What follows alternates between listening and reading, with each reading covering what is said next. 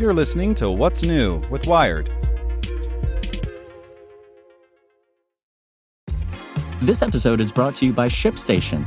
You know, some things take a lot of work, like sending little robots to far-off distant planets. And just as that's challenging, so too is running a successful e-commerce business, especially when there's so much to do. So I want to introduce you all to ShipStation. Now, I love using ShipStation because of its easy-to-use dashboard, which makes managing orders and printing labels a breeze and super smooth. Oh, and the customer service is just out of this world. It's exactly what you need to help grow your business. Sign up for your free 60-day trial at shipstation.com/technews. That's shipstation.com/technews. This podcast is supported by Tools and Weapons, the podcast hosted by Microsoft Vice Chair and President Brad Smith. Each episode features insight you won't find anywhere else from the center of the conversation surrounding emerging technologies like AI. Right now on the podcast, you can hear a special episode where Brad Smith lays out Microsoft's vision for a vibrant marketplace driving the new AI economy. To hear more, follow or subscribe to Tools and Weapons with Brad Smith wherever you get your podcasts. Hey there, this is the spoken edition of Wired. Review: Jaybird Freedom 2 by David Pierce. There are two schools of thought regarding wireless headphones. There's the AirPods camp, which believes true wireless is the only wireless and the best way to listen to music is with two individual buds shoved into your ear canals. To the other crew, wires going behind your head or around your neck aren't so bad. In fact, they might be better, since they're harder to lose and easier to manage. To them, the only cord that must be severed is the one between phone and ear.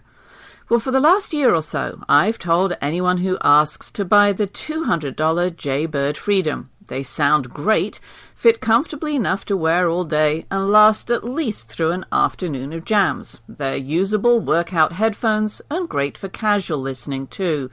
Most of the Freedom's electronics hide in the inline remote, not in the buds themselves, which makes for a lighter, more wearable package.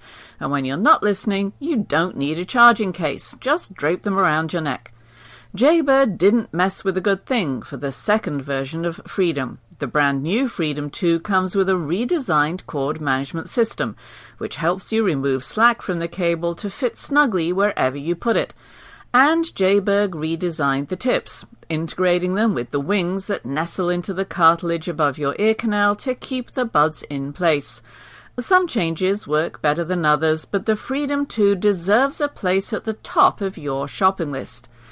The same natural, rich, impressive sound as the previous model. For real, the fit is the only thing that's changed. Once you find the right tip and wing combo, and it does take some testing, it fits snugly and comfortably and does a decent job blocking surrounding noise. The new cable sizing system works perfectly. Just put on the headphones, grab both plastic rectangles, and either push them together or pull them apart to change the size. I lost the clip for my original Freedom pair almost immediately, so building the system into the headphones makes life much better. As with most headphones, your Bluetooth connection depends mostly on your phone. A good rule of thumb: Android Bluetooth is bad, iPhone Bluetooth is good. Using a Galaxy Note 8 caused dropouts galore, but an iPhone was nearly rock solid. Your phone choice can even affect battery life. Without all the dropping and reconnecting, I got more than an hour extra battery connected to an iPhone. In either case, the little charging cradle also has a battery inside, which you can clip on and get some extra juice in a pinch. But that charging cradle, yeah, you're going to lose it. It's the size of a flash drive and has already disappeared in my bag a dozen times. I'm not fully sold on the new tips either, which include those stay-put wings, whether you want them or not, and are thick and mushy and just feel like a lot of stuff in my ears. Also, I don't know what Mike managed to do last year to get over 6 hours in his tests, but I rarely get more than the advertised 4 hours out of the battery. But that's enough for most things, and the clip comes through on really long plane rides. So my rating is 9 out of 10. Excellent. Buy it now. Want to learn how you can make smarter decisions with your money? Well, I've got the podcast for you. I'm Sean Piles, and I host NerdWallet's Smart Money Podcast.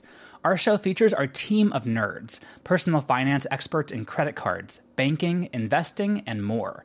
And they'll help you make the most of your money while cutting through the clutter and misinformation in today's world of personal finance. You'll get clarity on strategies to help you build your wealth, invest wisely, shop for financial products, and plan for major life events. Listen to NerdWallet's Smart Money Podcast wherever you get your podcasts.